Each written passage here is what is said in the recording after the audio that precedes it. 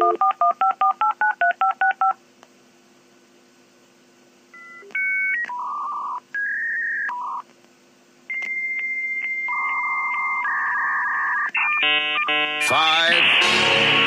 four, three, two, one.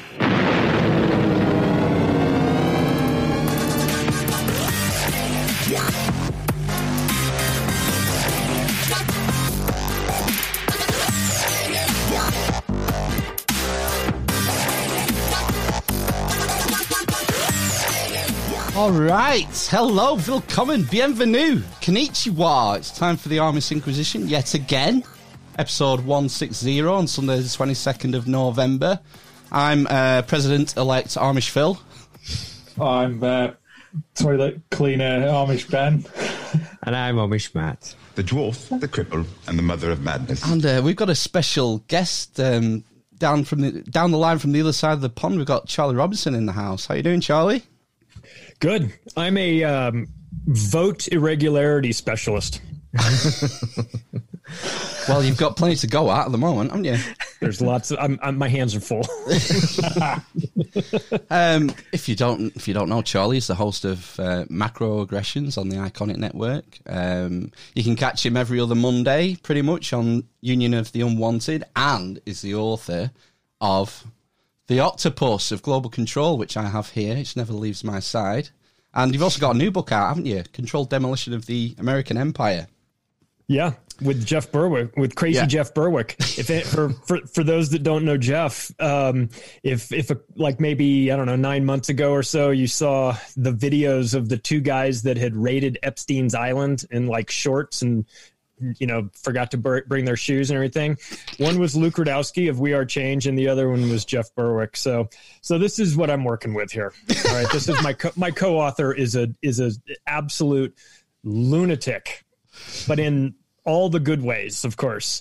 And so we put our heads together and came up with this book, The Controlled Demolition of the American Empire. We released it on the Friday right before the elections here in the U.S. And on Election Day, which was Tuesday, it became a #1 bestseller. So we're thrilled for that. We love the irony that our book goes to #1 when they are, when everybody's getting in line for this big election, they're going to vote extra hard this time because they want their guy to win.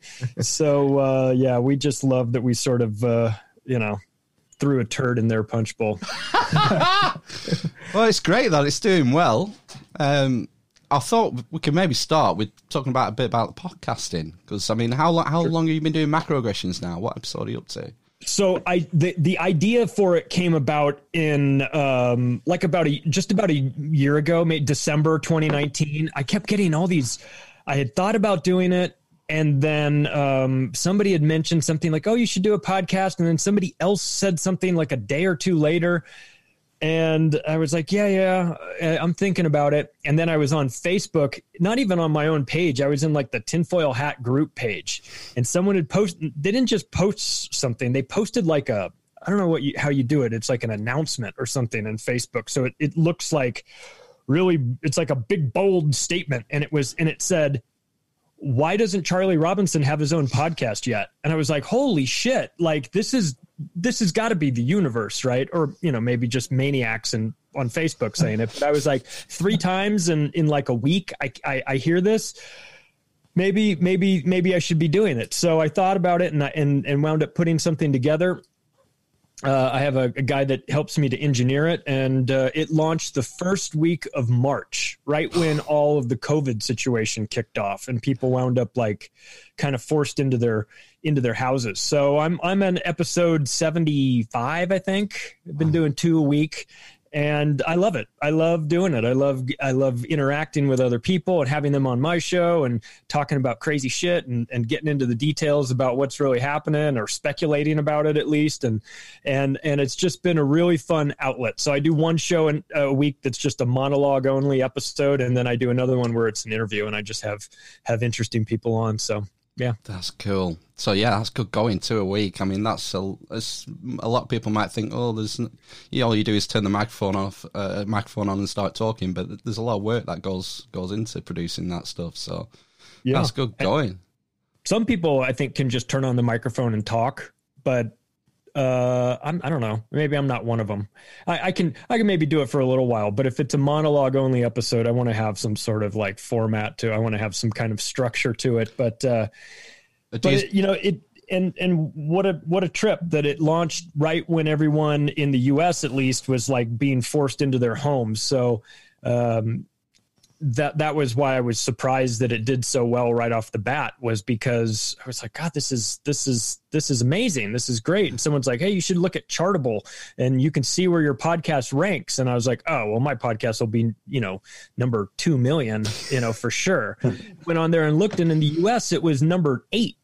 In the government section. I was like, what? Well, how is this happening? And then I was like ahead of Alex Jones, and I was like, this can't be right. This thing's got to be broken. And then someone told me, no, well, it's not really like that. Like the way it measures things, it doesn't measure necessarily your total audience, but it measures like your trajectory of like how you're growing and where it thinks you're going to go. So you're not really beating Alex Jones. I was like, okay, good. Because if I was beating Alex Jones after like a month, then we would have a problem.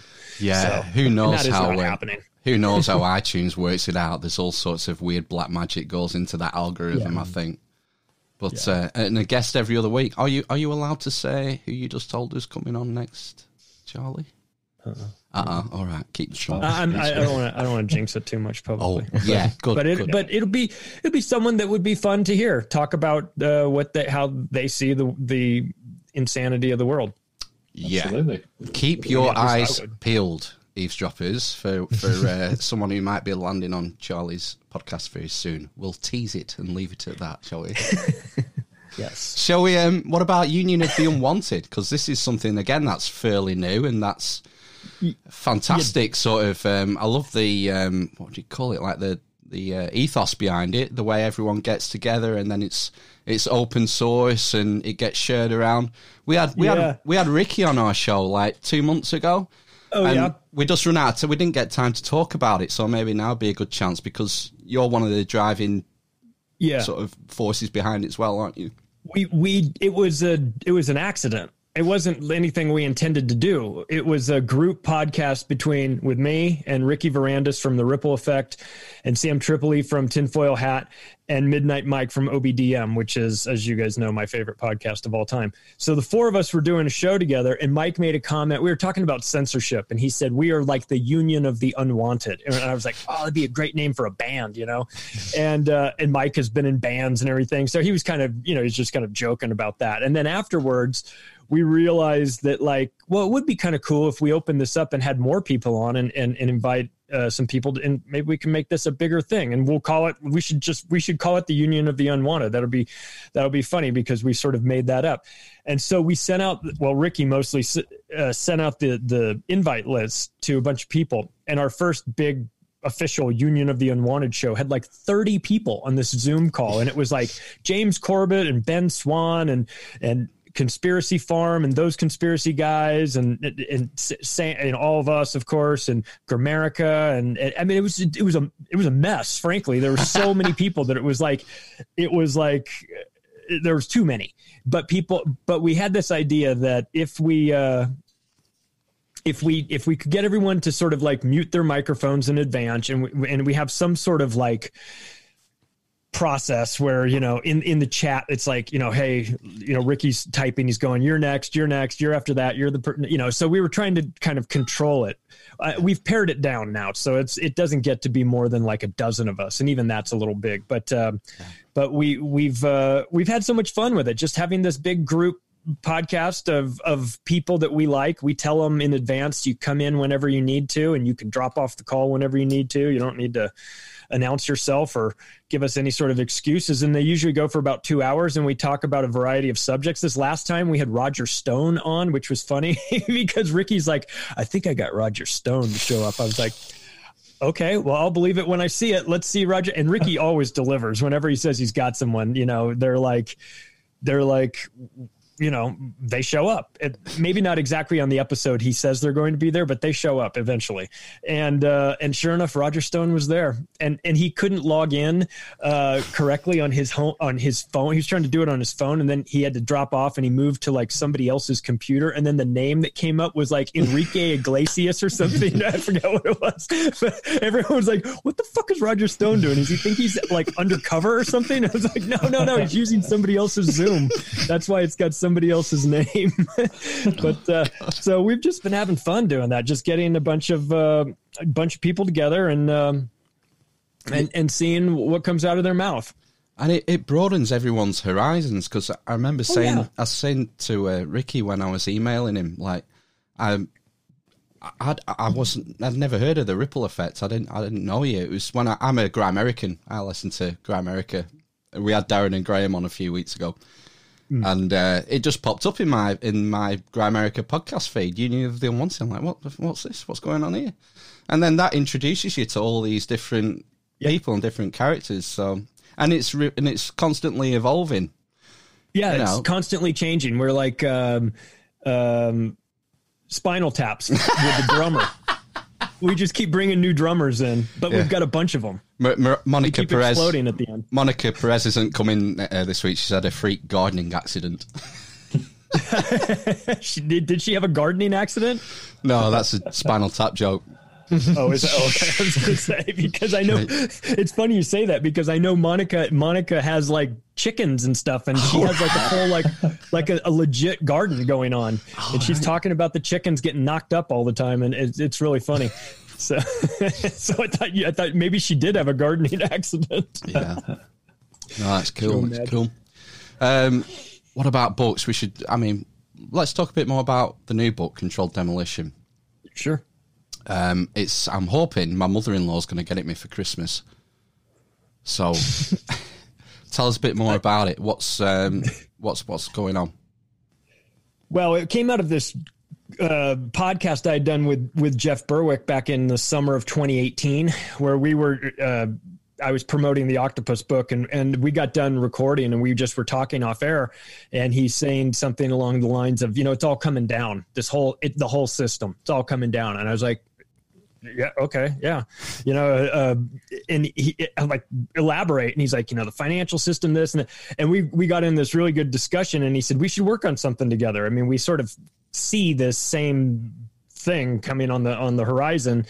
We should, maybe we should write about it. I said, that sounds like a good idea. Let me think about how we could structure this in a way that makes sense. And so I wound up, out of the country for a little while, and I was thinking, I think I have it. I kept going back to that statement he said about it's all coming down. And I thought, well, like a building, like the controlled demolition of a building, the way you would take down a building. So, and of course, when I think of taking down a building, I think of 9/11, I think of all those buildings. And so I said, well, why don't we do this? Why don't we make it so that it's like we use like the building metaphor to try and explain how this is going down. So we've got things like the chapters are like a rotting foundation, and pre-weakening of the building, identifying support columns, rigging the detonators, pushing down the plunger, clearing out the debris. So all these things that you would go about doing for an actual high rise, like the pre-weakening of the building, what they do is they go around and they find like the major support columns, and they leave those alone, and they go around and cut all like the secondary support systems. So the building will still stand up, but it'll just have less support when they decide to take it down. So we describe and compare something like that, like a pre-weakening of the building, to things like the trade agreements like NAFTA and things that the United States signed, which doesn't really destroy the economy right away. It just sets like a 25-year fuse as your manufacturing is all being outsourced out of the United States and over to Asia. Your supply chain is dependent on Asia. It you lose all these blue collar jobs right in the heart of America that depended on all this. And so it doesn't destroy the country right away, but it does a really nice job of softening it up for the time that when you want to take it out, you've already destroyed the middle class. You've already destroyed manufacturing and things like that. So that was the concept behind it. That was the format. We're how we're going to explain how this thing is coming down, and then the symbolic pushing of the plunger. And what happened was that we got to the point where it was just about done in March, and the corona situation kicked off, and we were like, oh man, we need to stop for a while and see how this plays out, because this is so relevant. It's going to have to be in there. So we gave it about 5 months. We watched how that was playing out, and then I said, I think we've seen enough. And so we then wrote a bunch more and went back in and sort of infused it through the book so that it was even more relevant. So that the name is The Controlled Demolition of the American Empire. The subheadline, title is From the Founding of the Federal Reserve to 9/11 to the Coronavirus Panic. So we were able to sort of encapsulate a couple of these concepts in there and explain. Really, we started off by explaining just empires in general and how they sort of follow this very predictable cycle where they everything starts off fine, but by the end it's what we have now, which is like bread and circuses. And we have coin, like in the old Roman days, they did this thing called coin clipping, where they'd take like a gold coin and they'd cut like little pie-shaped triangles all around the edge of it and collect all those little pieces. And they do it to enough of those coins, scrape it all together, melt it down, and make it into a new coin. So they were debasing their currency back in the Roman era, like the way the Federal Reserve does now. And so we showed that how all that stuff works, how nobody trusted their version of the news, the media back then. There was, the politicians were stealing everything that wasn't nailed down. So there's a lot of similarities between how these empires in the past had ended and where we are right now. And it's kind of like that, like when you see a map and there's a pin, it says you are here. That's what we felt like. It's like this big cycle of like collapsing empires. And like, we're like right at the end. I felt like we wanted to put a pin that says like, you are here. You're right at the very end of this one, because all of the signs, all of the historic signs, and even some just, new generation signs that we see are everywhere. Like, it's hard to deny that things are the wheels are coming off in America. And so it's funny though, that when we were like 2 years into this book, and I was like, we need to get this thing out. I want everything to be fresh. And then we stopped because of the corona situation. And then in the end, we released it much later than I wanted to. And that was the only frustration I really had with this book. But I have to like acknowledge that our timing turned out to be perfect, because if we'd put it out in March, people might have been like, yeah, well, I could maybe see the empire collapsing, but putting it out right before the election, after we'd just gone through corona and riots and protests and murder hornets and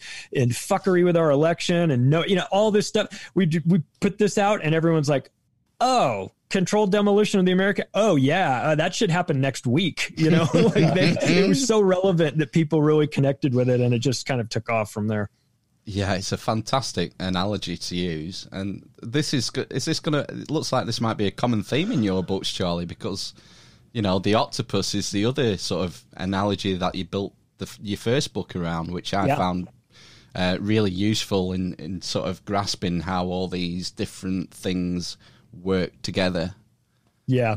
And to be fair, that octopus symbology was not mine. I didn't come up with that. It actually came from, there's several people. Danny Castellero wrote a book called The Octopus, and he wound up getting killed for it. There's a quote that I put in the book from John Francis Hyland, who was the mayor of New York City in 1922. And he's talking about this sprawling octopus with its tentacles in the banking industries and the media and the courthouses. And he goes on to say, let me escape from mere generalizations. I am talking about the Rockefeller Standard Oil interests. So he described them as being this octopus, but the concept of an octopus has been around for well over 100 years with writing. So I didn't come up with that, but to me, in the way my brain works, it it made it easier to break it up into 8 chapters, each one being, 8 core chapters with each one being a different tentacle. And just coincidentally, the Controlled Demolition book is broken up into 8 sections as well. So it made it easier for me to sort of just sort of compartmentalize each component of this. Like this is one chapter media, in the Octopus, it was like the media tentacle, and then you could just get all into it, and then scientific. And of course they blur the lines, but for the purposes of writing the book, it just makes more sense to make sure I just do it like one at a time. And it makes it more digestible for the reader as well, because I'm sure you, Charlie, could do an entire book on each tentacle, or a series of books probably on each tentacle, but the way it gives it more of an overview, and it's, I'd recommend it to normies like Amish Matt, who are sort of not gone on the sort of. I hate using the word conspiracy theory, because I feel like it's a stick that's used to beat people like me with. But yeah, I use conspiracy analyst, and I just say, I mean, because to be fair, there are a lot of conspiracy theories out there. A lot of, we're speculating. We can get into, we can talk about hollow earth and stuff. I mean, these are crazy fun topics to explore. And there's theoretical components to that. But a lot of the stuff that I do, most of the stuff I do is not conspiracy theory. It's not theoretical. These are actual conspiracies. It's more conspiracy analysis. And so it's not so, I mean, there's plenty that you can focus on. We don't need to make up fake conspiracies. There's plenty of actual ones happening. So I try to stay in that realm of reality, but it's tough though, because it's reality, but it's not reality for a lot of people because they've never heard of it. They don't know that these things have happened. They just assume that can't have happened. If it had happened like that, I would have heard about it on my nightly news. And it's like, oh, well, your nightly news is part of the problem here. They silence this. And that's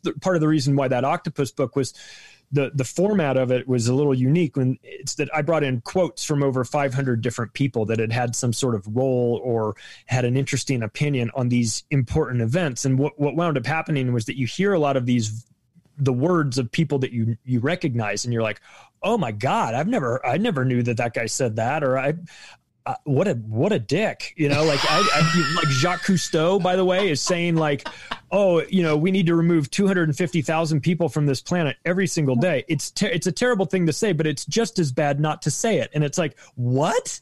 Like that's Jacques Cousteau said that? Oh my God, what an asshole. And so there's a lot of stuff in there that like people are like, oh my God, I didn't know that. And so it's like when you talk about these massive conspiracies, and somebody doesn't really know or care much about it, they just assume that it's crazy and it's not true. And because if it was this big of a conspiracy, surely I would have heard about it before that.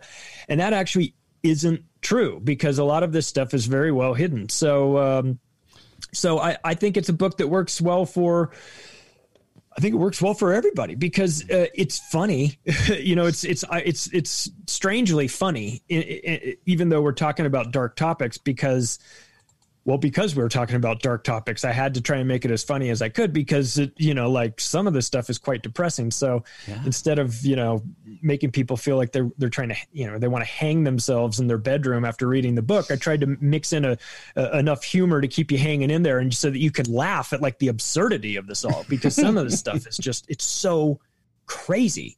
And you think, this cannot be a real thing. It cannot be true. And then it's like, in the Controlled Demolition book, it's like we brought in 250 footnotes to show everybody, because it's like the first time you hear people getting arrested for collecting rainwater on their own property, you're like, that can't possibly be true. That there's no way that the police are showing up at people's houses and arresting them just for collecting rainwater in the house. It's like, well, I could link right here to the police story about it. And it's like, it's really happening. So we had some, so the Octopus book, I think, is good for people that want like just a cursory overview of a lot of these different topics. It gets into a bunch of them. Controlled Demolition gets into a little bit more detail with still some similar topics. I mean, there's a lot of overlap, but But we just did it in a different voice. And of course, with Jeff, you get a different voice as well, because he's a Canadian living in Mexico who's an anarchist and he puts on the largest anarchist conference in the world called the Narcapulco. And he runs a company called the Dollar Vigilante, and he's a guy that was in Bitcoin at $3. So he's seen this whole world with a different set of eyes that I could never have. So we put our heads together, and I think we came up with something okay. Yeah, the quotes definitely make it hit home to people, and that could be a good segue actually to maybe dip into some news. Sure. This isn't actually news, but we got sent from one of our producers sent us this quote. This might you might be able to fit this into your next book, Charlie. I'm excited. I don't know if you've heard this quote. This is from our dear leader Boris Johnson. Bojo the Clown, we call him lovingly. Now, this is from 2007, so I think that's probably before he was even London Mayor, is it? 2007? Ooh, Yeah, I think so. possibly. Yeah, it was So when he it was was, when he was writing for the Telegraph, and here it goes. The world's population is now 6.7 billion, roughly double what it was when I was born. If I live to be in my mid-80s, then it will have trebled in my lifetime. I simply cannot understand why no one discusses this impending calamity, and why no world statesmen have the guts to treat the issue with the seriousness it deserves. We seem to have given up on population control. Pretty interesting, though. I don't think he was supposed to say that last sentence. That was the part you were supposed to keep to yourself. But this is a common thread, though, isn't it? Population control that runs through this network. Yeah, and this is one of those things that, like I just said, that sounds so crazy the first time you hear it. It is really easy. I think I probably was dismissive of it too. And you're like, a lot of these people that are in high positions of power want to depopulate the earth. They want to get rid of us. And the very first time you hear that, you just go, get out of here. That's ridiculous. That's conspiracy theory. Well, they write about it a lot. They're very open about it. They write about it. They talk about it. They give presentations about it. Bill Gates has talked about this. A guy like Bill Gates is disguised as this computer tech nerd, but he comes from a eugenicist family. His father, Bill Gates Sr., ran Planned Parenthood, took over the operations after Margaret Sanger left or was no longer involved. Maybe she died. I don't know. But Margaret Sanger was a reprehensible, racist, scumbag pig who wanted everybody dead. And Bill Gates Sr. took over for her. And so it's not too hard to extrapolate that Bill Gates Jr. might have, gotten a little something from his upbringing, from his father. And then you see things like his TED Talk where he talks about if we do a really good job with our reproductive programs and our vaccines, we can get that number, and there's a big equation behind him. Yeah. He said we can get that number pretty close to zero. We've played that clip on the previous podcast of his TED Talk. Yeah, so he's talking about he said we want to get the number down to as close to zero. If we do a really good job with our reproductive services and vaccines, we ought to be able to lower that number by about 10 or 15%. So my question is, if you do a really good job with your vaccines and your vaccines are really good at keeping people alive, shouldn't that number be going up by 10 or 15%? Shouldn't his comment be, if we do a really good job with our vaccine programs, that number will go up by 10%? He didn't say that. He said it will go down.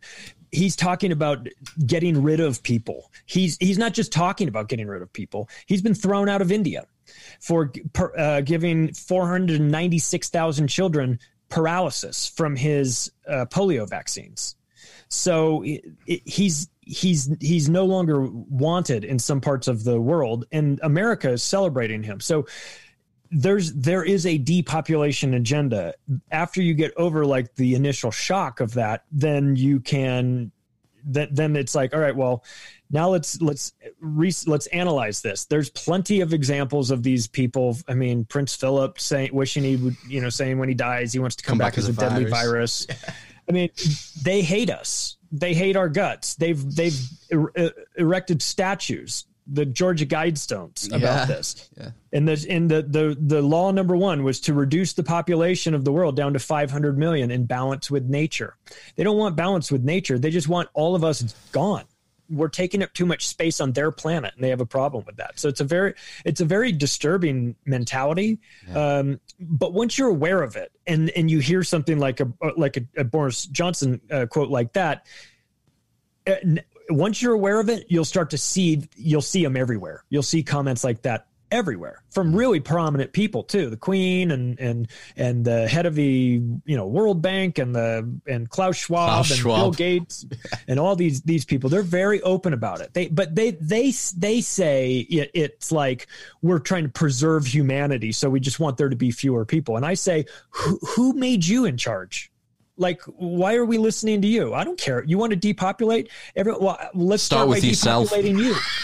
Yeah. Let's start. Henry Kissinger says that the world population should be reduced by 50%. I say, fantastic. Let's cut Henry Kissinger in half. Let's start there, because these guys are always advocating this. Ted Turner says that there should only be 500 million people, and that you shouldn't have more than one kid. How many kids does Ted Turner have? He has 5.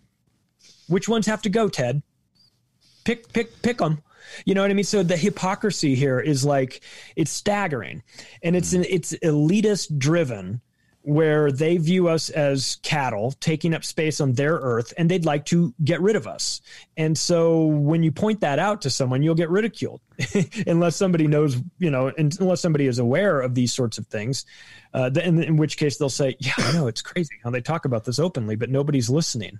I heard a disturbing story about Margaret Sanger. You were talking about the founder of Planned Parenthood, and I don't know if it was from your book or from some other source, but I'd heard the rumor that she instituted these abortion networks and targeted them at African American families. Oh, well, she definitely wanted to get rid. She considered them to be inferior. She also started a campaign to euthanize everybody that was mentally retarded as well. And so this is a sick. You know how like everybody's a Nazi these days. You're a Nazi. This is more in line with Nazi mentality than just about anything. Yeah. And guess who's pushing it? The people that aren't getting, the only people that aren't getting called Nazis, Bill Gates and Fauci and these guys, like, relax on calling that black dude over there you don't like a Nazi. Okay, the term has lost its credibility and lost its value, but these guys are talking about it. Margaret Sanger talked about it very openly, and the people that have come after her have so as well. The head of the Sierra Club here in the United States is like, they make sure that we have like trees. Okay, like they're like all about like, hey, plant more trees. The head of the Sierra Club has talked about how great it would be about airborne Ebola, because for every one that survives, they have to bury 9. It's because they said it had like a 90% mortality rate. It's like, what are you talking about? You're supposed to be in charge of like the trees in the United States, like making sure that we have ample amounts of trees. And your quote is that you want 90% of the people dead. What is so? It's a strange philosophy, and it's held by a lot of people in high places. Like it's almost like it kind of needs to be. You need to be on board with that if you're going to join that club, because they all tend to have it. And unfortunately, the people that they see as taking up spaces are just normal people. But they'll start with the blacks because they're, reprehensible racists too. But in the end, they want almost all of us gone. So we have that to look forward to. Yay! For 2021. Oh my God. That's intense. Shall we segue in some COVID news? I like to get you. I've got some stories lined up, some clips. I like to get your take. I like to know which tentacle is operating in each of these stories. Okay. Should we do that? Has Charlie got to guess? I think it's pretty obvious. Guess which tentacle? Sure. Okay. All right, let's do some COVID news. Fuck it.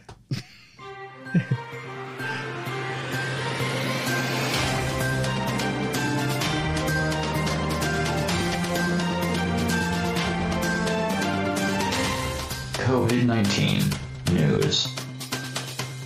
Put on your fucking muzzle if you go to the shop. The magic vaccine. A big fat shot in the ass from hell. Oh! You know, it's just, super painful. Like a judgment day in Terminating mode, like. More lives this year than any other year for the past 100 years. 2 million people have to die. This is such a crock of shit. This is Smelly Pickering! Right then, here's the first one for you, Charlie. Everyone's favourite governor, Gavin Newsom's hit the headlines this week. Oh, my word. I've got a clip here from the Mal Baker show. The Mal Baker YouTube channel. He's a previous guest on the podcast. So I'm just going to let Mal explain what's going on, and then we'll get Charlie's thoughts on this. If I can find the right one. Here it is. But that's not the case with Gavin Newsom. Newsom broke his own rules so that he could have a nice night out at a $400 per head fine dining restaurant with an assembled group that included members of the California Medical Association and various lobbyists. Clearly in a way that he himself would have argued puts people at risk in order to celebrate a lobbyist's birthday. And that, citizens of America, is your political class. Congratulations. So tell us what's going on with Gavin Newsom, Charlie. Well, there's two things going on. First of all, he hates and does not respect the people of California. I don't live in California now, but I grew up there, lived there for 35 years. I'm essentially a Californian. And California people hate his guts. They hate his guts. And they should. He's a scumbag. But there's two things. So he doesn't respect the people because he told them to wear masks and everything and made this mask mandate. And the second component is he knows it's all a gigantic scam. He knows it. That's why he's not worried. That's why he's not out. That's why he's out with people. He understands what's going on. He knows that they're screwing with the numbers, that they've been ordered to do these mask mandates and everything. That's why he's not. If he was legitimately worried, he wouldn't be out. He's not worried.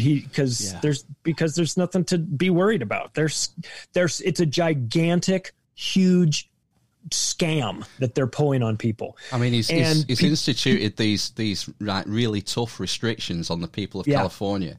And then he gets seen in this restaurant. It's the type of restaurant I've heard where the waiter comes over with some scales and they weigh your caviar against an ounce of gold. And he's there with the medical authorities, with lobbyists. No social distancing, no fucking matter. It's rules for thee and not for me. That's exactly right. And what he's done to small and medium-sized businesses in California is devastating. I mean, he's not the only one, of course, but it's been devastating. And it's the thing that makes everyone in California so mad is that it's so inconsistent in his managing of this. Because like if you go right now, they're having riots, or no, I don't know riots, but they're having demonstrations in Huntington Beach, which is in Orange County. Orange County was hit with huge, hardcore lockdowns. San Diego County, which is just a little bit south, their people immediately started freaking out when they started to put the lockdowns on some of the on the businesses, and they backed off. So San Diego wasn't enforcing that. And so it's like some places are, some places aren't. They closed down. They made all these restrictions that many of these businesses had to be closed. If they weren't closed, they were going to get fined. Guess whose business was open? Gavin Newsom's vineyard in Napa was open. No problem. He kept that open. Got to pay the bills, right? So people see that. They see the hypocrisy of that. They see the hypocrisy of Nancy Pelosi going to get her hair done, and then lying and trying to say, well, they tricked me into doing it. Oh, shut up. Just shut the fuck up. Nobody believes you guys anymore. You're such pathological liars, and you just keep coming out on television lying and getting caught going against your own orders. And so people are rising up, and rightfully so. I'm really tired of this. I'm tired of this political class trying to pretend like they're actually in charge of us. I mean, I'm as frustrated though with the general public, to be fair, that the general public, the majority of them just willfully take it and just go, fine, I'll lock myself in my house. I'll do whatever they say because I don't want to kill grandma. Right. But these maniacs and they're rubbing it in your face. And so what are we going to do? We're going to sit around and just get mad at our Twitter feed, or are we going to actually do something about it? Twitter isn't real life. But relating to the octopus, I mean, I thought it was interesting that he was there with lobbyists and they were celebrating a lobbyist's birthday. I mean, this is definitely one tentacle, isn't it? The fact that your politicians are bought and sold before they even get into office. Yeah, it's something that they made legal too. They passed something called Citizens United, which allowed corporations to spend unlimited amounts of money on political campaigns. So it's like, people can only spend a certain amount. Like I think you're capped at like $5,500 or something that you can give to a political candidate. But then the businesses can give whatever they want. So should we act surprised when we have lobbyists surrounding the governor of California? Of course. I mean, that's what they do. You can bet your bottom dollar that Gavin wasn't paying anything to that meal. Right. It's the lobbyists who are paying $400 a head. Yeah, that guy did not bring his wallet. No fucking way. No. No fucking way. Anyway, let's go on to the next one, because I think you'll find this one interesting, Charlie. This is from the BBC. Professor Alison Pollock was being interviewed on the BBC, and she was talking about they're rolling out a mass testing program, COVID testing program in the city of Liverpool. And I just clipped the last 30 seconds of this because I get the impression that maybe she goes a little bit off message, and it's interesting how the BBC anchor handles it. And the government's just spent £100 million for Liverpool buying something called Innovatests, which explicitly say they should not be used in community settings. As the WHO and SAGE have said, focus on identifying people with symptoms and isolating them. And they do not recommend mass asymptomatic testing. And we don't know how it's going to integrate into primary care or into public health, and how it's actually going to be effective. Okay, thank you very much indeed. Thank you. I'm sorry to cut you off there. We're just slightly short on time. Thank you so much. That's Professor Alison Pollock. Fucking shut her up. Get her off here, quick. So I have a funny story for you about that ties in perfectly. I was in London last year to do a show called Renegade Inc., which is on RT UK. It's with a guy named Ross Ashcroft. He's fantastic. He's the director of a documentary called Four Horsemen about the financial crash, and he used to work for the BBC. And so we were in his studio, and we just got done filming or whatever, and the crew's kind of mulling around back there, and we're on the set and we're just chatting about stuff. And he was like, "Wow, that was crazy." It was, and I was promoting the Octopus book, so of course I'm talking about some kind of weird things. And he's like, "Oh man, he's like, that part was great. You went into some like territory that was really interesting." And he said, "What's so nice though," he says, "is if I had been at the BBC," this is what he said. He goes, if we'd been having this conversation back when I was working at the BBC, I would have a producer in my ear telling me, get off this, shut him up, get off that topic, cut, get to something else. And if I didn't do that, then as soon as we ended our interview and you took off and I would be summoned upstairs where I would be in front of a three-person panel that they would just put together right away. And they would have me there saying, why didn't you cut him off? Why did you let him get onto that topic? What are you doing? Why, and I was like, oh shit. And I said, well, what about RT? And he said, he goes, we've done over 100 episodes on RT. I've been critical of Putin directly on the show. He said, I've never had anybody from RT tell me that I can or can't say anything. They've never said anything. He goes, but the BBC, we wouldn't have even made it halfway through your answer before they would have been telling me to cut you off. So when you play that and there's like, oh, I'm sorry, we got to go, we're short on time. That's the producer in the ear. They're such devious fuckers, aren't they? They're so disingenuous. I mean, they can't handle any sort of alternative view or any sort of variable to the narrative. They just can't have it. So they have to pretend like it doesn't exist or make you look stupid or I mean, people have asked me like, oh, why haven't you gone on like Fox News or MSNBC or CNN or anything to promote your book? I was like, why? they would just have like underneath my name, it would just say conspiracy theorist. And then they'd like superimpose like a tinfoil hat over my bald head, and so that's the media though. I'm not even slightly surprised about that, especially after my conversation with Ross. Yeah, this is the media arm of the octopus, isn't it? And that most people, the most media that people are fed comes from a very limited number of sources. The no agenda guys call it the M5M, don't they? The main 5 media companies. Yeah. Time Warner, MSNBC. Doesn't the MS stand for Microsoft in MS? It does. They just ended their partnership earlier this year. But yeah, for about 20 years, the MS and MSNBC stands for, it was a joint venture between Microsoft and NBC, which is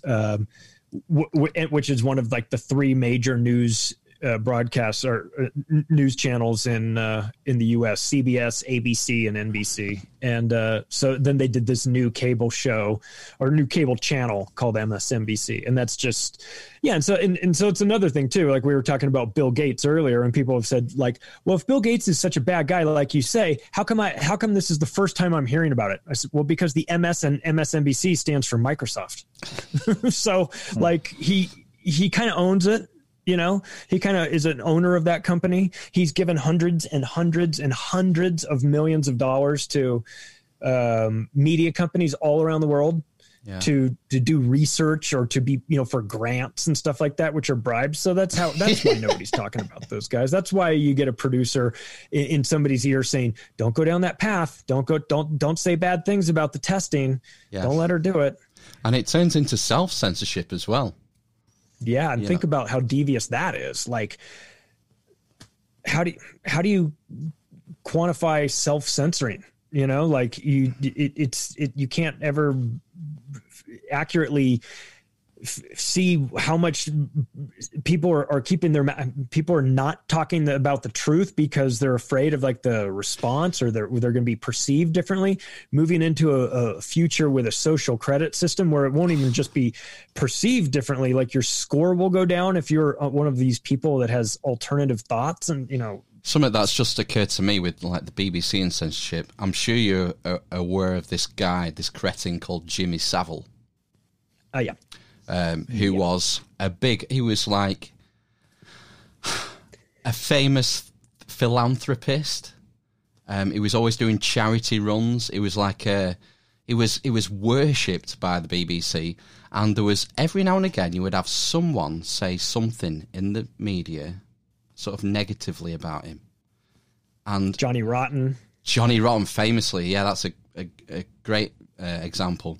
I still think that the Smiths song Panic is about Jimmy Savile. Wow. On the lead side streets that you slip down, in provincial towns you jog around, hang the DJ, hang the DJ. They deny it. They say it's not, but I bet you it is. Oh my God. I've made that connection before. Hang the DJ. Fucking hang him, draw him and quarter him. The evil fucking shit. But the thing is, it's and you can compare it with Weinstein as well. It seems that this was sort of common knowledge in the industry. And you had like Family Guy with Kevin Spacey making a reference to Kevin Spacey. It's like Stewie's naked and he's running around and he said something about being chased by Kevin Spacey or something. It seems like this is insider knowledge and it's well known. And they just don't tell us fucking Joe Public, do they? No. It's fucking disturbing, man. Yeah, it's... people know. People know about Savile. They know about his connections to the BBC, and then the BBC is going to come out and call other people conspiracy theorists while they're protecting Jimmy Savile. I mean, it's laughable. There's a show here. It always makes me think of this. There's a show here on TV called It's Always Sunny in Philadelphia. And it's a series that's been, you guys probably maybe know it. There's a guy with the character in there, Charlie. He's kind of the shorter brown haired guy. And he's kind of the dopey guy who's got big ideas, but not a whole lot of brains. He's on this, sounds familiar, this date with this woman. He's on this date with this woman and he doesn't know what to say to her. So he's got his buddy is also in the bar with his back turned and is pretending like he's just sitting by himself. And he's kind of going back and forth like, like, what do I say? What do I tell?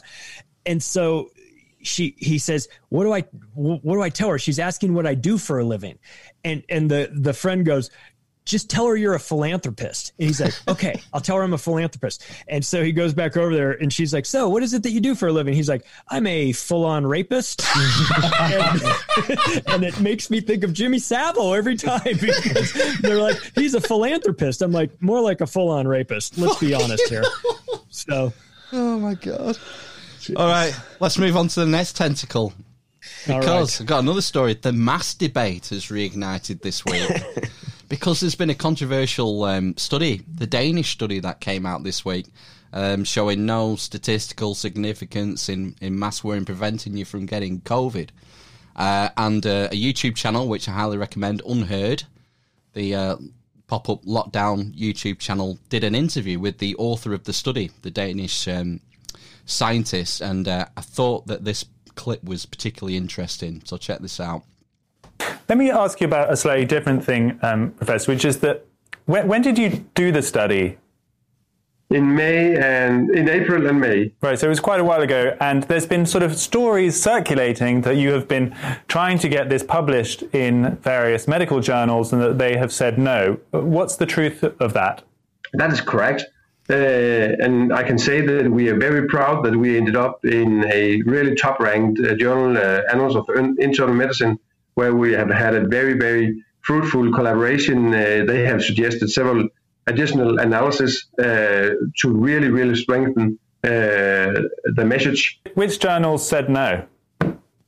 New England Journal of Medicine said no. JAMA said no. And Lancet said no. And why do you think?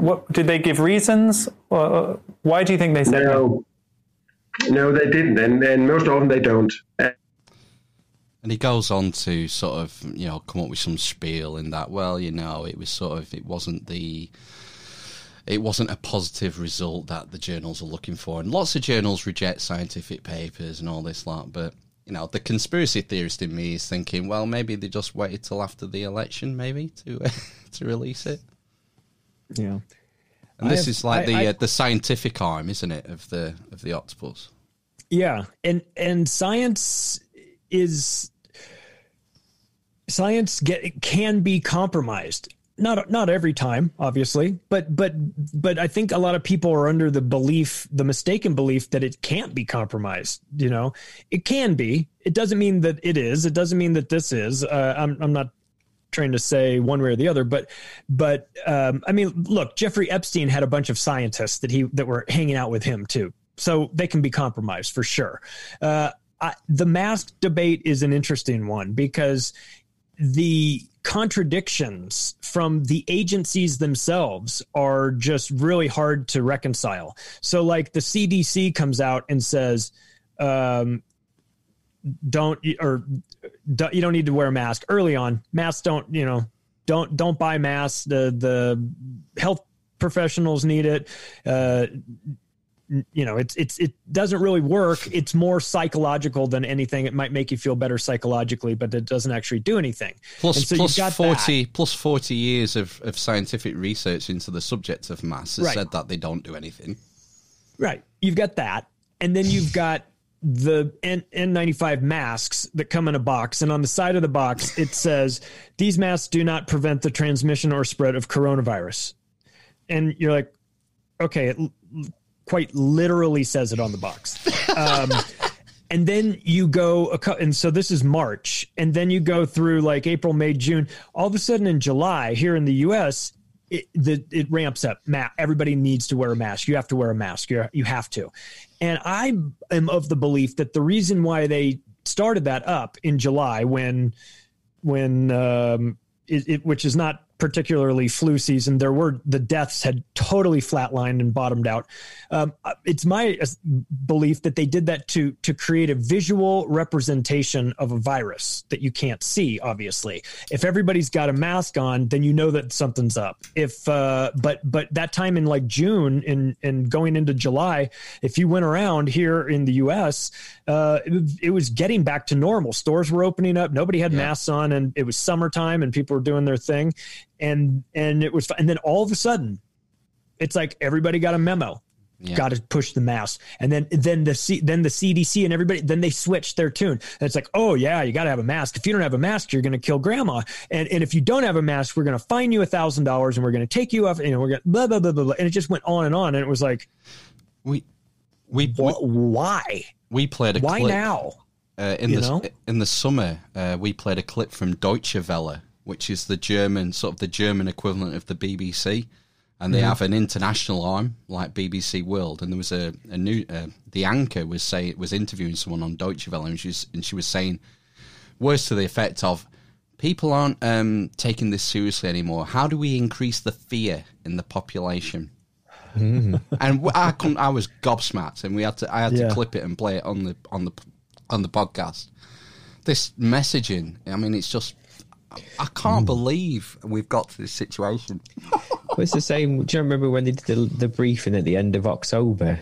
Was it towards the end of October? September. That model was the end of September. 21st of September it was. Yeah, sort of saying that by this time, wasn't it, at the beginning of November, 4,000 people a day would be dying in the UK, you were saying? Sorry, that's the end of. You're right. That's the end of October one. The 21st of October 21st of September briefing was when they said we would have 50,000 cases a day within 2 weeks if we didn't start locking down.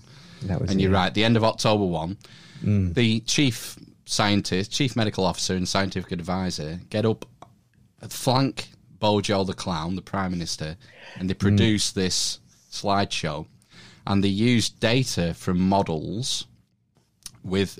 They selectively used the old data. Yeah, that they knew was out of date. It was out of date the next day. We were meant to have 1,000 deaths a day by November the 1st, and we were at 200. But they purposely used the data that would fulfill their narrative in what they wanted to get done. And this is something I'm struggling with, is who's driving who. Is it the politicians going to the scientists and saying, can you provide me the data which justifies this policy? Or is it the scientists driving the politicians and saying, and scaring them into acting? This is what I'm... It's all the octopus. It's, it's a guy in the middle. It's the World Economic Forum. Oh, he's my next. Pushing the scientists and pushing the politicians.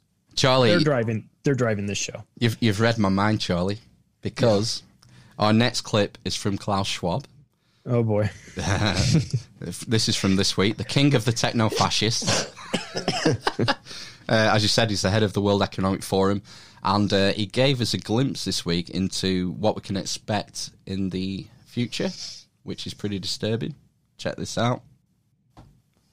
We all know, but still pay insufficient attention to the frightening scenario of a comprehensive cyber attack, which would bring to a complete halt to the power supply, transportation, hospital services, our society as a whole. The COVID-19 crisis would be seen in this respect as a small disturbance in comparison to a major cyber attack. To use the COVID-19 crisis as a timely opportunity to reflect on the lessons the cybersecurity community can draw and improve our preparedness for a potential cyber pandemic. That's new. Cyber pandemic. That's what we've got to look forward to. What? Is he talking... What? Cyber pandemic he's talking about. That's what's coming next. Oh, right. Okay. Right. It's just fucking crazy, Charlie. Yeah. He sounds like an American guy doing a German guy Nazi accent. I would have this. I mean, a bit like Blofeld. So the World Economic Forum, when it started, there was a precursor to it. There was another organization that was started that was like the I want to say it was like the EEU or something along those lines. And it was started by a guy that was the head of Deutsche Bank from 1939 to 1945. He was literally Adolf Hitler's international banker. His component of Deutsche Bank dealt with raising funds internationally. So Hitler's banker started this organization and ran it till like the early 70s or late 60s, and then it merged and became this World Economic Forum. And Klaus Schwab has been running it from that point on. So that's why people are suggesting that this might be the Fourth Reich. That it's like that like the World Economic Forum's roots are in Nazi Germany, and they're like there. So it's like the one group of people that aren't being called Nazis might actually be Nazis, whereas everybody else, has been getting called Nazis for posting something on Twitter, and yet these guys are sort of like going under the radar. But Klaus Schwab's a very dangerous individual. He's been at this for 50 years. He was born right in the middle of World War II in Germany. His father was an industrialist in Germany. They had very good very strong government ties. He wasn't hung after the war, so he must have known. I mean, his dad, I'm talking about. Yeah. He must have had some sort of connections, and so I think people should keep their eyes on this group. They're parading around this Great Reset with a slick marketing campaign, as they simultaneously, remember, these people were involved in Event 201 as well with the Bill and Melinda Gates Foundation. That's so Event 201's the 3-hour globalist circle jerk you can watch on YouTube. Right, where they role play a coronavirus outbreak that spreads across the world, and after 18 months destroys the economies of all the world and kills 65 million people. So they were the groups that were involved in running this simulation. And it just so happens that their Great Reset needs something before it will actually happen. It needs destruction of the current paradigm, the current world system. It needs a controlled demolition of the empire. In order for it to be built on the ashes, and also because people are like, if everything's fine and normal, like February of this year, if you try and sell them on this Great Reset, they're like, no thanks, I'm good, I don't need that. But if you've now wrecked the economy, forced everybody to wear masks, you got to go one direction down the grocery store aisle because the virus cares. You've been psychologically traumatized by the media. We have an election here in the U.S. that's still undecided. Every small businesses have gone out, have gone under. People are freaking out. Now you offer them a Great Reset, and they're like, "Okay, I'm interested. Tell me more." Yeah. But if you try to do this when everything is fine, then you can't. Your Great Reset will never be adopted. So they needed this. They need everything to be destroyed. And like, what a coincidence! The people that simulated it are now offering you the solution, the problem reaction solution, like in a nutshell, right here. Yeah, you've got the World Economic Forum, Bill and Melinda Gates Foundation, Johnson & Johnson, all the banks are there, insurance companies, the travel industry are there, role-playing this scenario. It's like... CIA is there. Well, they're everywhere, aren't they? Well, yeah, they're everywhere. That's true. I've not made my mind up on Amish Ben. I think he might be CIA. He looks like he might be CIA. I'm not sure. Get me out of here. Oh, fuck. Right, let's move. Let's go on. So, hang on. Which arm's that, Charlie? What would you relate sort of Klaus Schwab to? Where does he fit into the technology arm? Technocratic, scientific technology. Yeah, sort of technocratic. Yeah, it's a blurring, really. Yeah. It's this the big tech companies in conjunction with the government and big pharma. So it's like, let's be honest, three of the most dangerous components. And in the United States, with the Operation Warp Speed that Trump talked about, having the military involved with the distributing of that too. So then you would have the U.S. government, the U.S. military, big tech, and big pharma. Like the fucking four horsemen of the apocalypse. Yeah, the only ones missing is like Monsanto, although Monsanto is still kind of big, is sort of like big pharma, So it's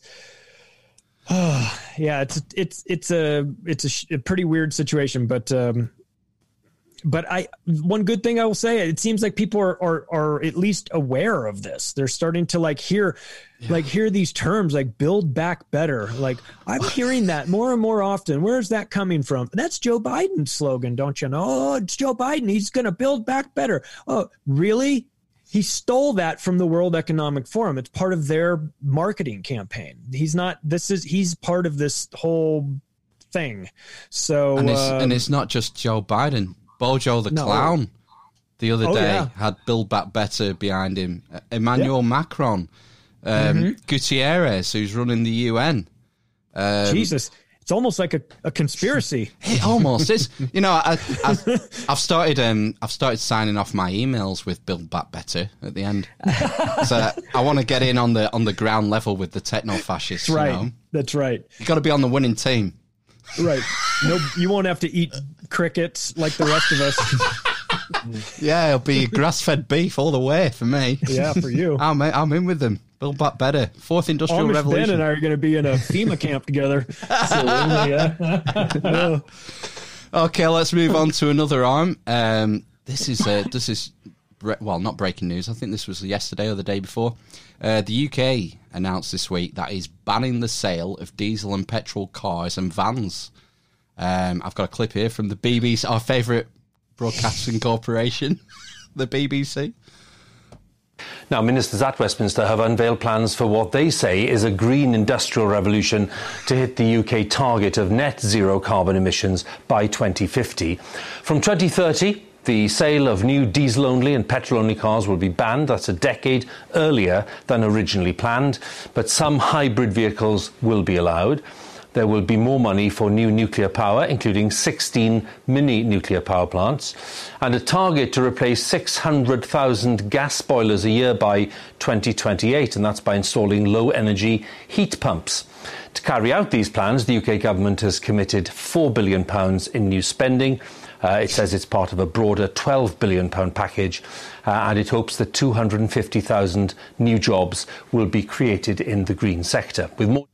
So this is the Green New Deal, the Fourth Industrial Revolution, Build Back Better, all these slogans we keep hearing. How does this play in, Charlie? This is part of a carbon tax agenda that they have laid out. This comes from something, this is an example of not conspiracy theory, but conspiracy analysis, because it comes from their own writings. The Club of Rome put out a book in 1971 called The Limits to Growth. And it talks about how in their writings, and I put this quote actually in both books because it was so important. It talks about they had made the decision that they were going to create the concept of global warming and use that as the pretext to get everybody on board with a one world government, and that they didn't care if this global warming was that they didn't care if it was real or invented for this purpose. They said that's what they were going to use as the vehicle to convince everybody that they need to get on board with a one world government. And then where it goes from there is that then they create an allotment of carbon output that you're allowed, that you're capped at maybe for a year. Starts as with businesses and then winds up eventually filtering down and becoming per person or per household or something like that. And basically if you exceed your allotment of carbon output for the year, you have to pay a tax on it. And that tax goes to them. And that tax is the funding mechanism for that New World Order group that is putting this all together. It's not my term for them, New World Order. I know you get eye rolls when you say that. It's their term for themselves. That's what they call themselves. So they've written about it. They wrote about it 50 years ago, how they were going to do this. And the problem is, so if I say this is climate change is a scam, everyone goes, you hate the planet. It's like, well, hang on a second. Climate change is a scam. What isn't a scam and what is very real is pollution. and what we're doing to the planet. That's very real. But that's not what they're doing. They're talking about carbon. They've hijacked pollution, and they're using that to say, listen, we're destroying the planet with all this. Carbon's not the problem. We don't have a carbon problem.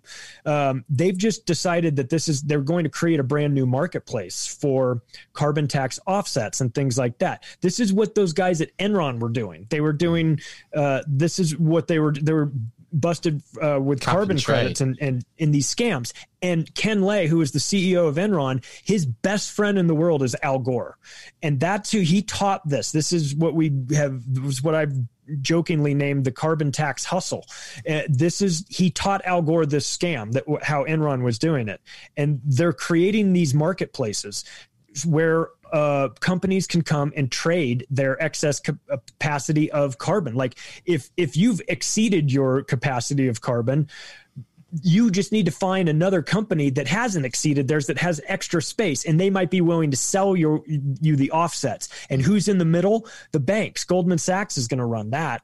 And all the big banks have already been busted for rigging marketplaces like COMEX and Forex and LIBOR and spoofing gold and silver and doing all that. They've been convicted in courts and paid billion-dollar fines. They're all convicted of market rigging, and yet they're going to create this brand new, think of it like a casino game, a brand new casino game that's all carbon credits and taxes and things like that. And who decides that this even exists? The government, the World Economic Forum says we're going to put this carbon tax in place. So you will eventually, in their system, be working at, Foxconn, thinking about jumping off into the suicide nets, so that you can make just, the bare minimum so that you can pay your carbon taxes to this world government. That's their plan for it. It sounds insane when you kind of jokingly lay it out like that, but that's where they see it going. They see all of us in smart cities with zero emissions. And if you exceed any of your capacity, you have to pay, you have to get taxed on it. They want you to throw away everything that you currently have, and everything's going to be green this, green that. Like, I'm all for saving the environment. I'm all for cleaning up this place. But what they're proposing, the carbon tax money doesn't go to fix any of it. No. It just goes to them. And it will be the greatest scam ever. It'll be a bigger scam than fractional reserve banking or the fiat currency. It'll just be endless money for them. From this, and we're walking into it, and it's not even speculation. They write about it. They write about all this stuff and talk about it openly. So it's really like if you I feel like I'm waving my hands, going, "Read this, look at this, watch that. Like, look, it's right here," and everyone's going, "I don't. That's too hard. I don't want to do that. I'm too busy watching The Crown or Strictly." Right. And a common thread through a lot of these issues is that the rich people are going to be fine. They can pay the carbon tax. They'll just pay it. They'll get an exemption. Yeah, even better. Yeah, even better. The oil companies, the ones that are polluting the most, they're not going to have a team of lobbyists lobbying to get their carbon taxes waived. Of course, it'll be like now.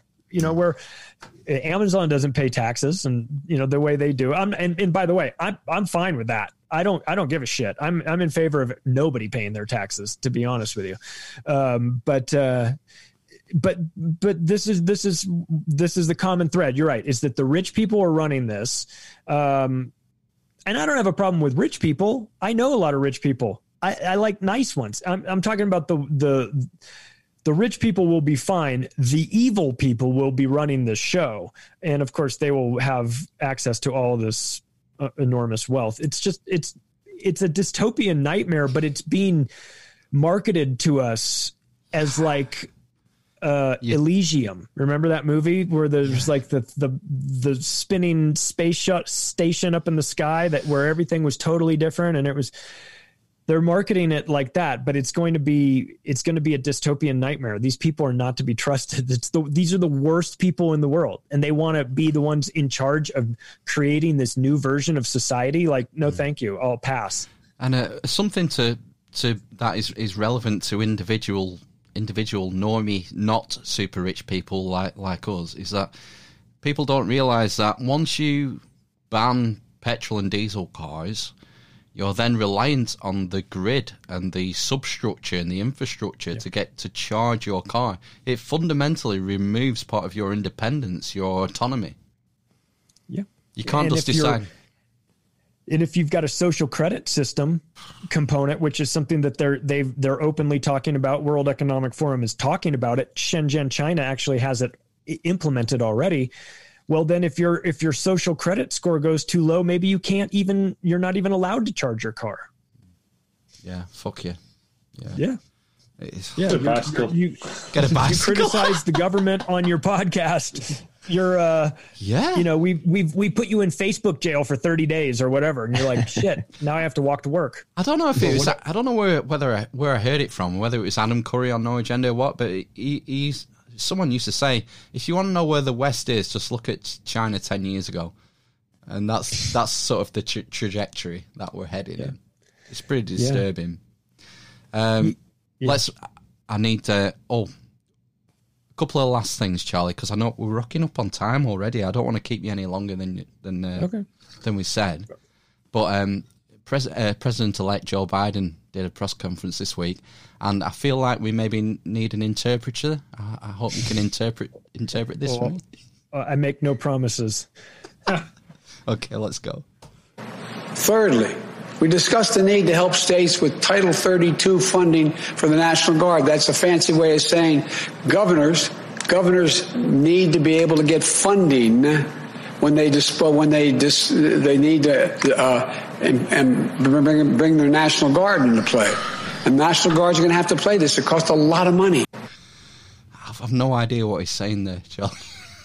But that makes everybody. Yeah. I'm not trying to be a jerk here. But continue. But like he's not well in the head.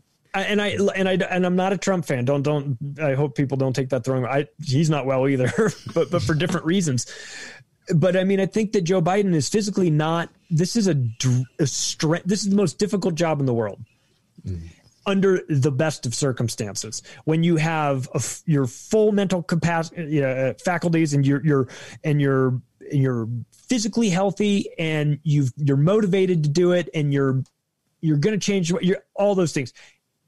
Even under those circumstances, you go in looking like Obama in day one, and you will come out looking like a shriveled up, gray-haired Obama after just 8 years, and that it happens to all of them.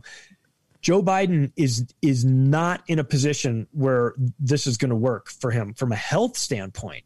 I don't like his politics. I don't like him personally. I don't like any of that stuff. But if I just take that all out of the equation and just say, like, what are they doing to this other human being? And I'm assuming he's a human being, but just assuming. What they're doing to him is cruel. He should not be doing this job. He should not be doing any job. He should be fishing. He should be taking it easy. He should be a consultant for somebody, but this is the wrong place for him. I feel sad for him. I feel sad a little bit for him. I mean, I think he's not a very good person. So I don't feel overly sad, but I think that what they're doing is this guy should not be in office. He just is falling apart. And this is, I mean, they've tried to put him in like very controlled situations, and he still is tripping over his dick every time he speaks. And so it's like we get this is a choice in America. We get a choice between listening to that for 4 years if he makes it, which is a big if. How are these going to make it till January? You might not make it to January. Or we get 4 years of listening to Trump, who's going to come out and say, everything is great. I'm the best. I'm the greatest. Trust the plan. You know what I mean? And like, so these are our choices. So, apologies if I'm not overly enthusiastic about where we're headed. But Charlie, so with these two morons trying to run the show, Trump and or Biden, whoever winds up winning, then they have to deal with this World Economic Forum. And in my opinion, Joe Biden will be like, come on in, whatever you need, we'll do. And I think with Trump, he might be a little bit more inclined to tell them, like, stay out of this. But in the end, I think that agenda is coming whether we want it or not. That brings you, I had a couple of, like, 2 questions that I really wanted to ask you before we go. And the first one, which you just touched on, is what are the consequences, assuming President-elect Biden gets inaugurated in January, what are the consequences of that going to be compared to a Trump? Or is there no consequences and it's just a dog and pony show? Well, I mean, I think that either way, we're not in a good spot. We're going to have somebody that is operating against our best interests. With Biden, it will be a return to the Obama administration philosophy, which is the media loves us, so we have total cover to do all kinds of unspeakable shit, and we don't have to worry about it. And if anybody says anything, we'll go after them. Any whistleblower comes out and tries to talk about it, we'll bury them under the prison. So that's the legacy of the Obama administration. I would think that Biden's would be a lot like that too. Starting more indiscriminate wars or covering up the ones that we currently have, fighting whatever fight the military industrial complex wants to talk us into. And I don't think that that's a good thing. With Trump, I think we might potentially get a war with Iran, which would be catastrophic and idiotic. But I think that Trump's blind allegiance to Israel is a huge problem. It's a problem for me, at least. I think from a foreign policy standpoint, not a cultural standpoint, but because Israel wants to start a war with Iran. It's the worst kept secret in the world. Everybody knows that, and they want the U.S. to do it. And Donald Trump is beholden to Israel in a way. I mean, Biden is too, don't get me wrong, but Donald Trump is like, they're building Trump Heights in Israel, like they're building real estate developments with his name on it. He's heavily involved. So I have fears about that. So I think that, like, with Biden, you'll get the World Economic Forum's agenda will just come flowing through. Same with those globalist agenda that want to keep the wars going forever. I think with Trump, you're going to get more of what Israel wants to do with potential foreign conflicts there, which should be terrifying. You might get Operation Warp Speed with the vaccine, which is his idea to have the military roll it out, and that is extremely dangerous. I don't like that. So we're in a situation where either way, we're going to get agendas that are against our best interest, but they're just going to be it's just like a different flavor of insanity, but it's still insanity either way. And it's just, but I'll tell you one thing that'll be different though, is that is a difference between the two, is if Trump becomes the president after Biden has claimed victory and then say it falls apart in the courts or it falls apart because of the courts, and the courts say, you know what, in actuality, Donald Trump is the winner. If that happens, and I think there's a very, very slim chance of it, but if it does happen, then the next 4 years are going to be the left, the liberal class, or the liberal people in the United States are going to lose their fucking minds. They are going to come unhinged, and you'll see way more social unrest with that than, say, Biden, because the right, even though they're pro-Trump, they're not crazy like that. They're not that Antifa type of brand of insanity that's just like unable to control themselves, screaming into the sky, when Trump won and all those funny videos of like women like losing their shit. If Trump wins, we're going to have 4 years of social unrest. If Biden wins, we won't have as much social unrest in that standpoint, but we'll have all the World Economic Forum's plans, and that is just as bad. So heads we lose, tails we lose. You lose a little bit faster. Yeah, exactly. Right. Last question, and then we'll let you go, right. Charlie. Going back to controlled demolition, the new book, and I just wanted to play devil's advocate here for a minute and ask you: would it be a bad thing if the American empire collapsed? No, actually, it wouldn't. It's funny because we, like when you turn on your nightly news and they give you a, they lie to you about something. It's always wrapped with a fair amount of truth. It's just one word or something that's the lie, and it changes everything. And so when we think about like the American empire coming down, and they talk about all the things that, when the World Economic Forum talks about all the flaws in our current system, and this, this whole thing is we've got all these problems. They're right. They're right. There's parts of this empire that need to go away for sure. The question is who's offering to build it back, and it's like whose hands is the gun in. It's not so much that the gun is bad. It's the intention of the person. So I don't trust the World Economic Forum to build back better and do all that stuff. But I am in agreement that we do need to make some major changes with the way things are done. So I'm open for that. Very much so. And we talk about how the American empire going away isn't to say that America goes away. It's the way that the Soviet Union broke apart in 1991, where they were sort of where in order to preserve Mother Russia, they let go of their hold on all of these satellite countries that they had. And it was broken apart because of a 10-year endless war in Afghanistan, which the America has now doubled that.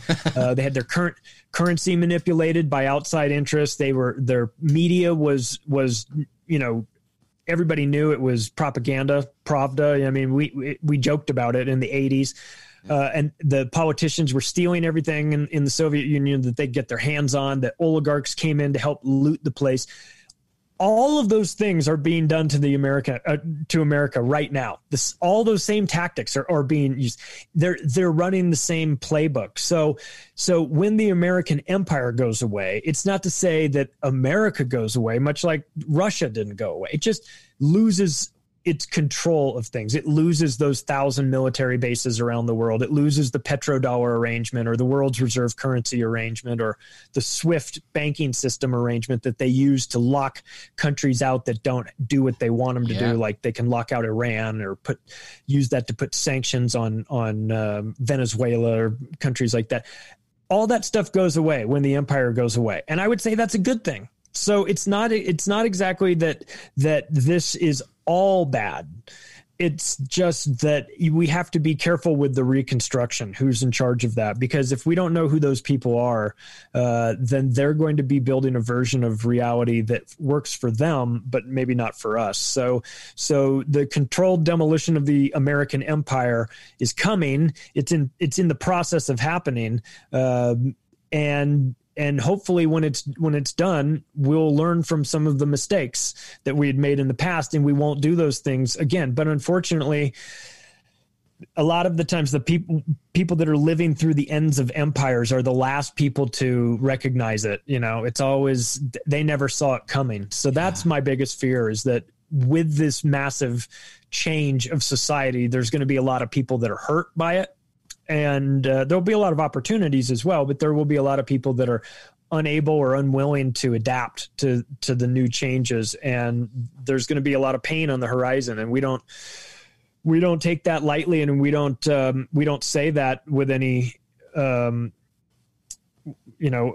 not pleased to deliver that message, but we also feel like if we weren't saying what we really saw, we would be doing people a disservice. So we're very concerned about the outlook for the next couple of years, and hoping that maybe the book is a wake up call to people so that they see what has happened in the past, what is currently happening, where it looks like it's going, and what you can do to sort of get yourself out of the way. Well, on that positive note, I think that's a good place to wrap things up. Thanks very much, Charlie, for coming and spending your time with us. I think it's been brilliant. I've enjoyed it. Thank you, Charlie. Thank you guys for having me. Thanks for thinking of me. I appreciate that. No problem. All the links, eavesdroppers, will be in the description. What's the best? Where's the best first place to go? Is it the Octopus website? Yeah, the octopusofglobalcontrol.com is my website. You can find me on Twitter at macroaggressions. My podcast is called Macroaggressions. It's on Apple and Spotify and iHeartRadio and David Icke's video platform, Iconic. And the books are available on Amazon. You can find them there. We'll put links to all those things in the episode show notes. So scroll down and check those out and support Charlie's work. It's important work, and it's been great to talk to you. And, thanks, guys. Thanks for having me. Just hang on the line for 1 minute while we play ourselves out, Charlie, and we'll catch you on the flip side, eavesdroppers. Don't touch that dial.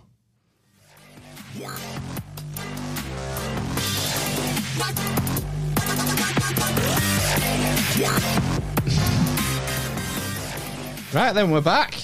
The dwarf, the cripple, and the mother of madness. That was our chat with the legendary Charlie Robinson. What do we think of that, boys? Nice guy. Excellent. I liked it. Superb. I might even read that book, Phil. I will lend you the Octopus. Yeah. The new one out, did he say? Sorry? Yeah, it came out, didn't it? It came out just before the election, didn't it? Yes. So the destruction of the American Empire. Controlled demolition, of the American Empire. Yeah, it's just only been out a couple of weeks. It's hot off the presses. Number one bestseller on Amazon. Yeah. It'll be on Audible yet, will it? Yes. I listened to him on Grimerica. Yeah, he does. I'm pretty sure. Now, did he say that it's got an audio version? Yeah, I think he did. Darren had a go at him and said, "Why didn't you come to us to do the Audible version?" Get Graham to narrate it. So the Audible books will be out there. I'll be getting it this Christmas, all being well, from the mother-in-law. So that'll be my New Year reading, presuming we're still alive. It's great. I thoroughly enjoyed that. I thought he was a brilliant guest. Tons of Sorry, I've just on the off chance of putting Charlie Robinson into Audible, and the first book that comes up is a paranormal erotica box set collection. So maybe you can get him on for that. Might ask for that for Christmas. It doesn't come up if you put his name in. He's not listed as the primary author on Amazon. It's the other guy, Jeff. What's he? Yeah, Jeff Berwick. Jeff Berwick. Yeah. He co-authored.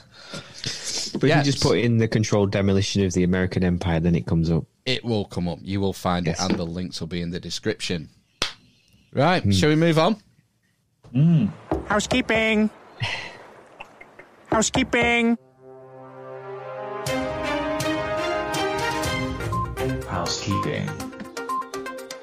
I think you're hitting the point, Phil. Housekeeping. Become a producer and support the show. How do I become a producer? I hear you cry. I know. iTunes review. Yeah, that's a good one. That's a good one. Send us things. Stars, one at a time. I said send us things. Yeah, you can send us news clips, media. You can send photos, arts, gifts, assorted ephemera. Yeah, I think we'll get a PO box, and you can start sending us things in the post if you like as well. Yeah, memes for Instagram always come in handy. Just anything, just your time, and your most valuable asset. Yeah, just stuff that helps us with the show. What else can you subscribe to the YouTube channel? Because more and more of the episodes are becoming visually exciting.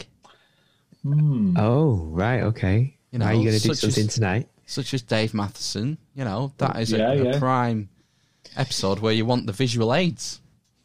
Yeah, I know. We're recruiting so many subscribers now. People better hurry up, otherwise there won't be room to subscribe to us anymore. Yeah, it gets full, doesn't it, YouTube? Yeah. Before we get banned anyway, and we have to go to BitChute or Rumble or whatever. I think in the last week we've added almost 5 subscribers on YouTube. Wow. So, check out the YouTube channel if you want to see that's how almost 10%, though.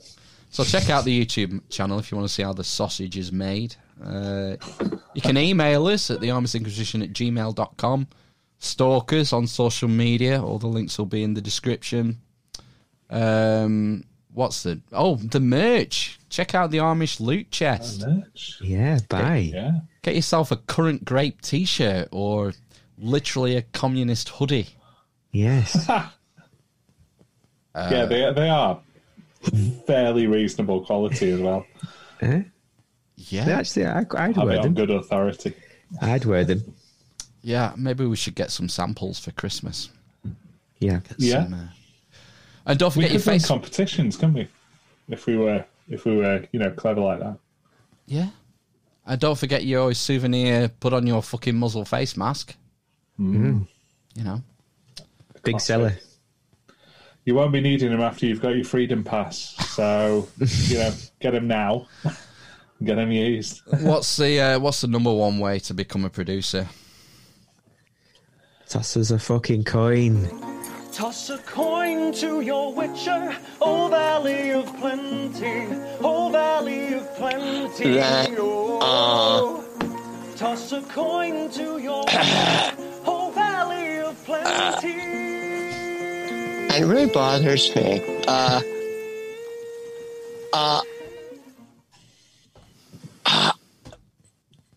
Because I believe I have an issue in this respect. I have an issue. I have an issue in this respect that we don't get enough donations. So it's value for value podcast. If you find this podcast valuable, we've just had like a 90 minutes talk with Charlie fucking motherfucking Robinson. If you find it valuable, toss us a coin. Repay some of that value forward. Instead of getting that shitty Starbucks for $5, chuck it our PayPal. Just go to thearmisinquisition.com, find the How Do I Become a Producer tab, or click the PayPal button and toss us a coin. Yeah. Right, let's thank the producers for episode 160. We have Gav Scott, Nomi Nosnodge, The Corrector, Aaron Lavray, TG, Nick Hall, Tambarista 2020, Joe Smith, Panhead, and Anon. You are so amazing in your love. They are. Yes, they are. So amazing. Yeah. So amazing in their love. Thanks for your support for another week. You're literally the best mates. Literally. The best mate. I've been coming to terms with the fact that I'm a Marxist. Because I'm literally a communist. I got hairy cunts. Because I'm literally a... The dwarf, the currant, the grape, the homophobe, the misogynist, the corn pop cunts, the blind man, the cripple, and the mother of... Sonny Pickering! From hell. Testing. We need to test. Test that motherfucker. Testing you blue in the face. Yeah, thanks for your support for another week. It's been great. Another good episode. Let's finish with some funny stuff, eh? Time's rocking on. That won't stop for some reason. Do you know, Charlie was running a little bit late and I got on the wine a little bit early. And I won't lie, I'm struggling to hold it together. Fucking hell. Do you know JVT? Do you know who JVT is? Justin Van Tam? Van Tam, yeah. Justin? Okay. Jan Van Tam? Jonathan. Is it Jonathan? So Jonathan Van Tam, is he a deputy chief medical officer? Medical, I think. He's something, isn't he? He's either deputy chief scientific officer or deputy chief medical officer. And when Chris Whittless or Patrick Unbalanced isn't available to do the daily briefing, they drag JVT in, and they love calling him JVT. He's become a celebrity. And I think he might have some sort of radio training or some army training, judging by what happened in the most recent press conference. Check this. These are going to be critically important things as we move into a new phase of actually being able to deliver a vaccine program in the early months of next year. Over. Bearing in mind that when we get to the end of that period, actually we see the fruits of our actions a few days, a couple of weeks later. And this is really important. Don't give up on it now. Thank you. Over. Thanks very much. Do I accept that sometimes when you're on the glide path, you can have a side wind and that the landing is not, totally straightforward, it's totally textbook? Of course. And this is the real science world that we live in. But yes, I think we're on the glide path. Over. Will be 1 or 2 or 3 weeks. It won't be very long at all because we intend to move with as much pace as we can possibly muster. Over. Thank you very much, Professor. Jeez, why, good buddy? He's on a video conference and he says over at the end of every bit he says. That's just weird. Unless it's like some kind of Whitehall etiquette that, because it can get a little bit like you start talking over people. They've agreed that you say over at the end of a conversation of what you're saying over. It's an in-joke then, because they've only told JVT this. I suppose they've just told him you're not supposed to do it when you're being interviewed by the media. It's an internal request, over. Do you know who he reminds me of, over? Who, over? Baron von Greenback from Danger Mouse. Over. Oh, wow. I didn't think you'd say it, but you said it. Yeah. Why wouldn't I say it? Don't know. Okay. Anyway, we'll move on from JVT. Katie Pierce, the teenager from Wales, has made a name for herself this week. Is it a teenager, or do you say the teenager? Katie Pierce, the teenager, she's 17, and she's from Wales. Did you not say a teenager rather than the teenager, though? I've no idea. I've drunk like 4 glasses of wine. Right, okay. Does it matter? Yeah, I think so. Which would you prefer, I say? I'd say a teenager, because the teenager kind of puts it across like, I should know. Yeah. Oh, I should know. It's, Katie Pierce, the teenager from Wales. Fair comment. Katie Pierce, a teenager from Wales, made a name for herself this week with this viral video. Things I just don't understand. The wind. It's titled Things She Doesn't Understand. Number 1 is the wind. The wind. Okay. What? Like, what is it? What is wind? I don't get it. Never will. Many. Why don't they just print loads of many off? Like, why? Like, then no one would be poor. I just don't get it. The world. How is it one of the smallest planets? But then 9 billion people live on it. And animals. And animals? Don't get it. How? Why? Electricity. I know it comes from the pylons, but how does it get to the pylon? How does electricity get to the pylons? Who knows? Katie doesn't know. I know this much. Like what? Bit confusing. We'll never understand that. The number 11. The number 11. Ooh. Why is it called 11 and not 21? Like 22, 33. 11. Who thought of that? Don't like it. I think she's got a point there. I think it should be called 121. 121, yeah. 121. 122. 123. I think she's 123. Katie's some sort of savant, I think. Mm. Let's see what she's got to finish on. The ocean, how is it so deep? Why is it so deep? Don't get it. I just don't understand space. I just don't get it. Like, what? It just confuses me. Name things. Who looked at something and was like, that's the sky? What? What? Yeah. Brilliant. She doesn't know what's going on. Philosopher for our time. When's she coming on the podcast? Do we need to have do we need paperwork to get an under 18-year-old then? Oh, yeah. I imagine. That's a difficult legal quandary. Maybe we'll skip on Katie Pierce from Wales. Shame, because I'm with her. It's one for the future. Yeah, me too. Yeah, I just don't get it. As far as I'm concerned, it's 1-1 from now on. 1-1, 1-2. I'm pretty sure that's how the Chinese count anyway, so it'll be the reality over here anyway in 20 years. 1-1. Right, last thing. I would like to formally throw my hat in the ring here. Ooh. Oh, hang on. I think I'm missing something. Phil, pad. Do you remember when Phil used to do notes for Future Phil? Yeah, Future Phil, yeah. Future Phil, go back in time. Make sure the pad is on the desk.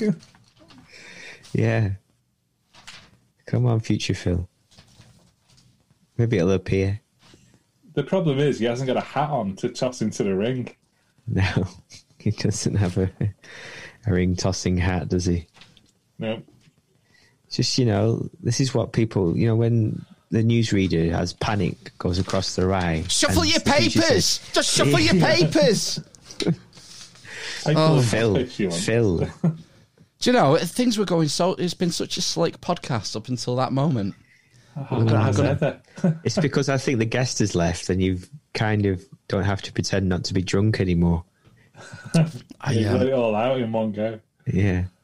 I want to formally throw my hat into the ring and audition. That's the word. I want to audition to for the Ghanaian Broadcasting Corporation because I feel like they maybe have a job going on their sports desk, which maybe I think... Yeah, you know about sports. I think I can fulfill because there was a viral video that went around Twitter of the Ghanaian sport pundit reading out the football results. So what I thought I'd do, I'd break it down and I would read my bit and then we would hear the Ghanaian newsreader do his bit. I thought that might be entertaining. Go on then.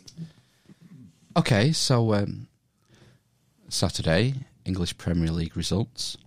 Everton 1, Manchester United 3. English Premier League. Everton 1, Manchester United 3. Crystal Palace 4, Leeds United 1. Crystal Palace 4, Leeds United 1. Chelsea 4, Sheffield United 1. Chelsea 4, Sheffield United 1. West Ham United 1, Fulham 0.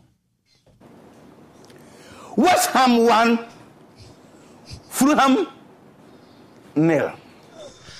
Good. Here are the results from Sunday's English Premier League fixtures. West Bromwich Albion 0, Tottenham Hotspur 1. Sunday, West Bromwich 0, Tottenham Hotspur 1. Leicester City 1, Wolverhampton Wanderers 0. Leicester City 1, 0. Manchester City 1, Liverpool 1. Manchester City 1, Liverpool 1. Arsenal 0, Aston Villa 3. Arsenal 0, a strong village 3. Arsenal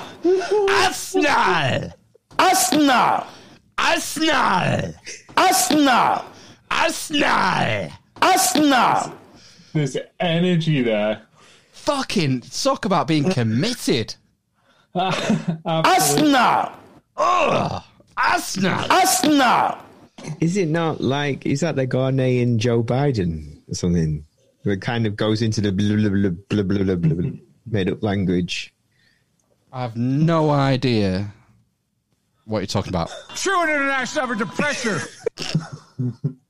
What kind of made-up language? I'll call polluters accountable.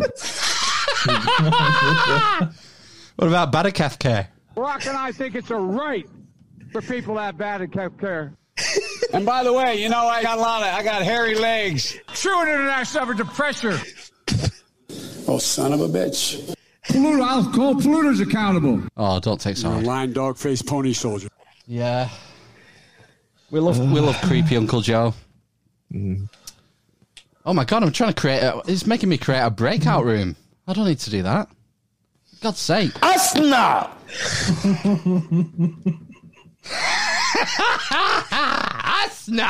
Did you see the video? Did you watch the video of that man doing the football?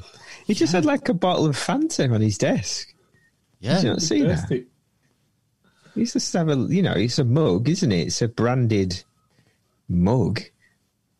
Fill it with Fanta by all means, but it doesn't have the bottle of Fanta on the desk. Come on. No. Shocking behaviour. I think I can have that job. Yeah, I think so. I can do it. Yeah. I'm not sure you'd have the same level of passion there, Phil. Arsenal! What's wrong with that? Arsenal! Perfect. Oh, shit. Fuck. That's what he's thinking, isn't it? Arsenal! Oh, shit. Fuck. I think this has been a superb podcast. Have we got anything to add before we fuck off into the night? No, listen to us religiously. And subscribe. Yeah. Shall we do one? Yeah, let's. Yeah. Arsenal! Right, we'll be back next week for another who forgot next podcast. Yeah. Podcast. Dangerous Dan. We got a millennial. Dan. Yeah, we got a real life millennial, an online dating expert. Arsenal! Paperwork and an appropriate adult for this youngster next week. Yeah, we've got it. Sort out a chaperone. Yeah. Right, let's disappear then. Thanks for listening. See you next week. Stay safe. Wakanda forever. Fuck Bill Gates. Yeah. Anything else? Next podcast is for Gav Scott. I can't have children with... Literally a communist. Give me 10 good men and some climbing spikes. The dwarf, the currant, the grape, the BCs, the cripple, and the mother of... Cunt! From hell. Come here, goose, you big... Communist. I've been coming to terms with the fact that I'm a Marxist. Because I'm literally a communist. He's against Thailand. They give him a big fat shot in the ass and Corn Pop was a bad dude. currant, grape. This is such a crock of shit. It really bothers me. He's a homophobe and he's a misogynist. I think you're hitting the point, Phil, that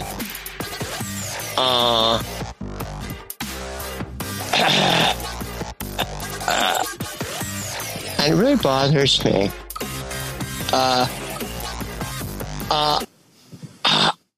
Because I believe I have an issue in this respect.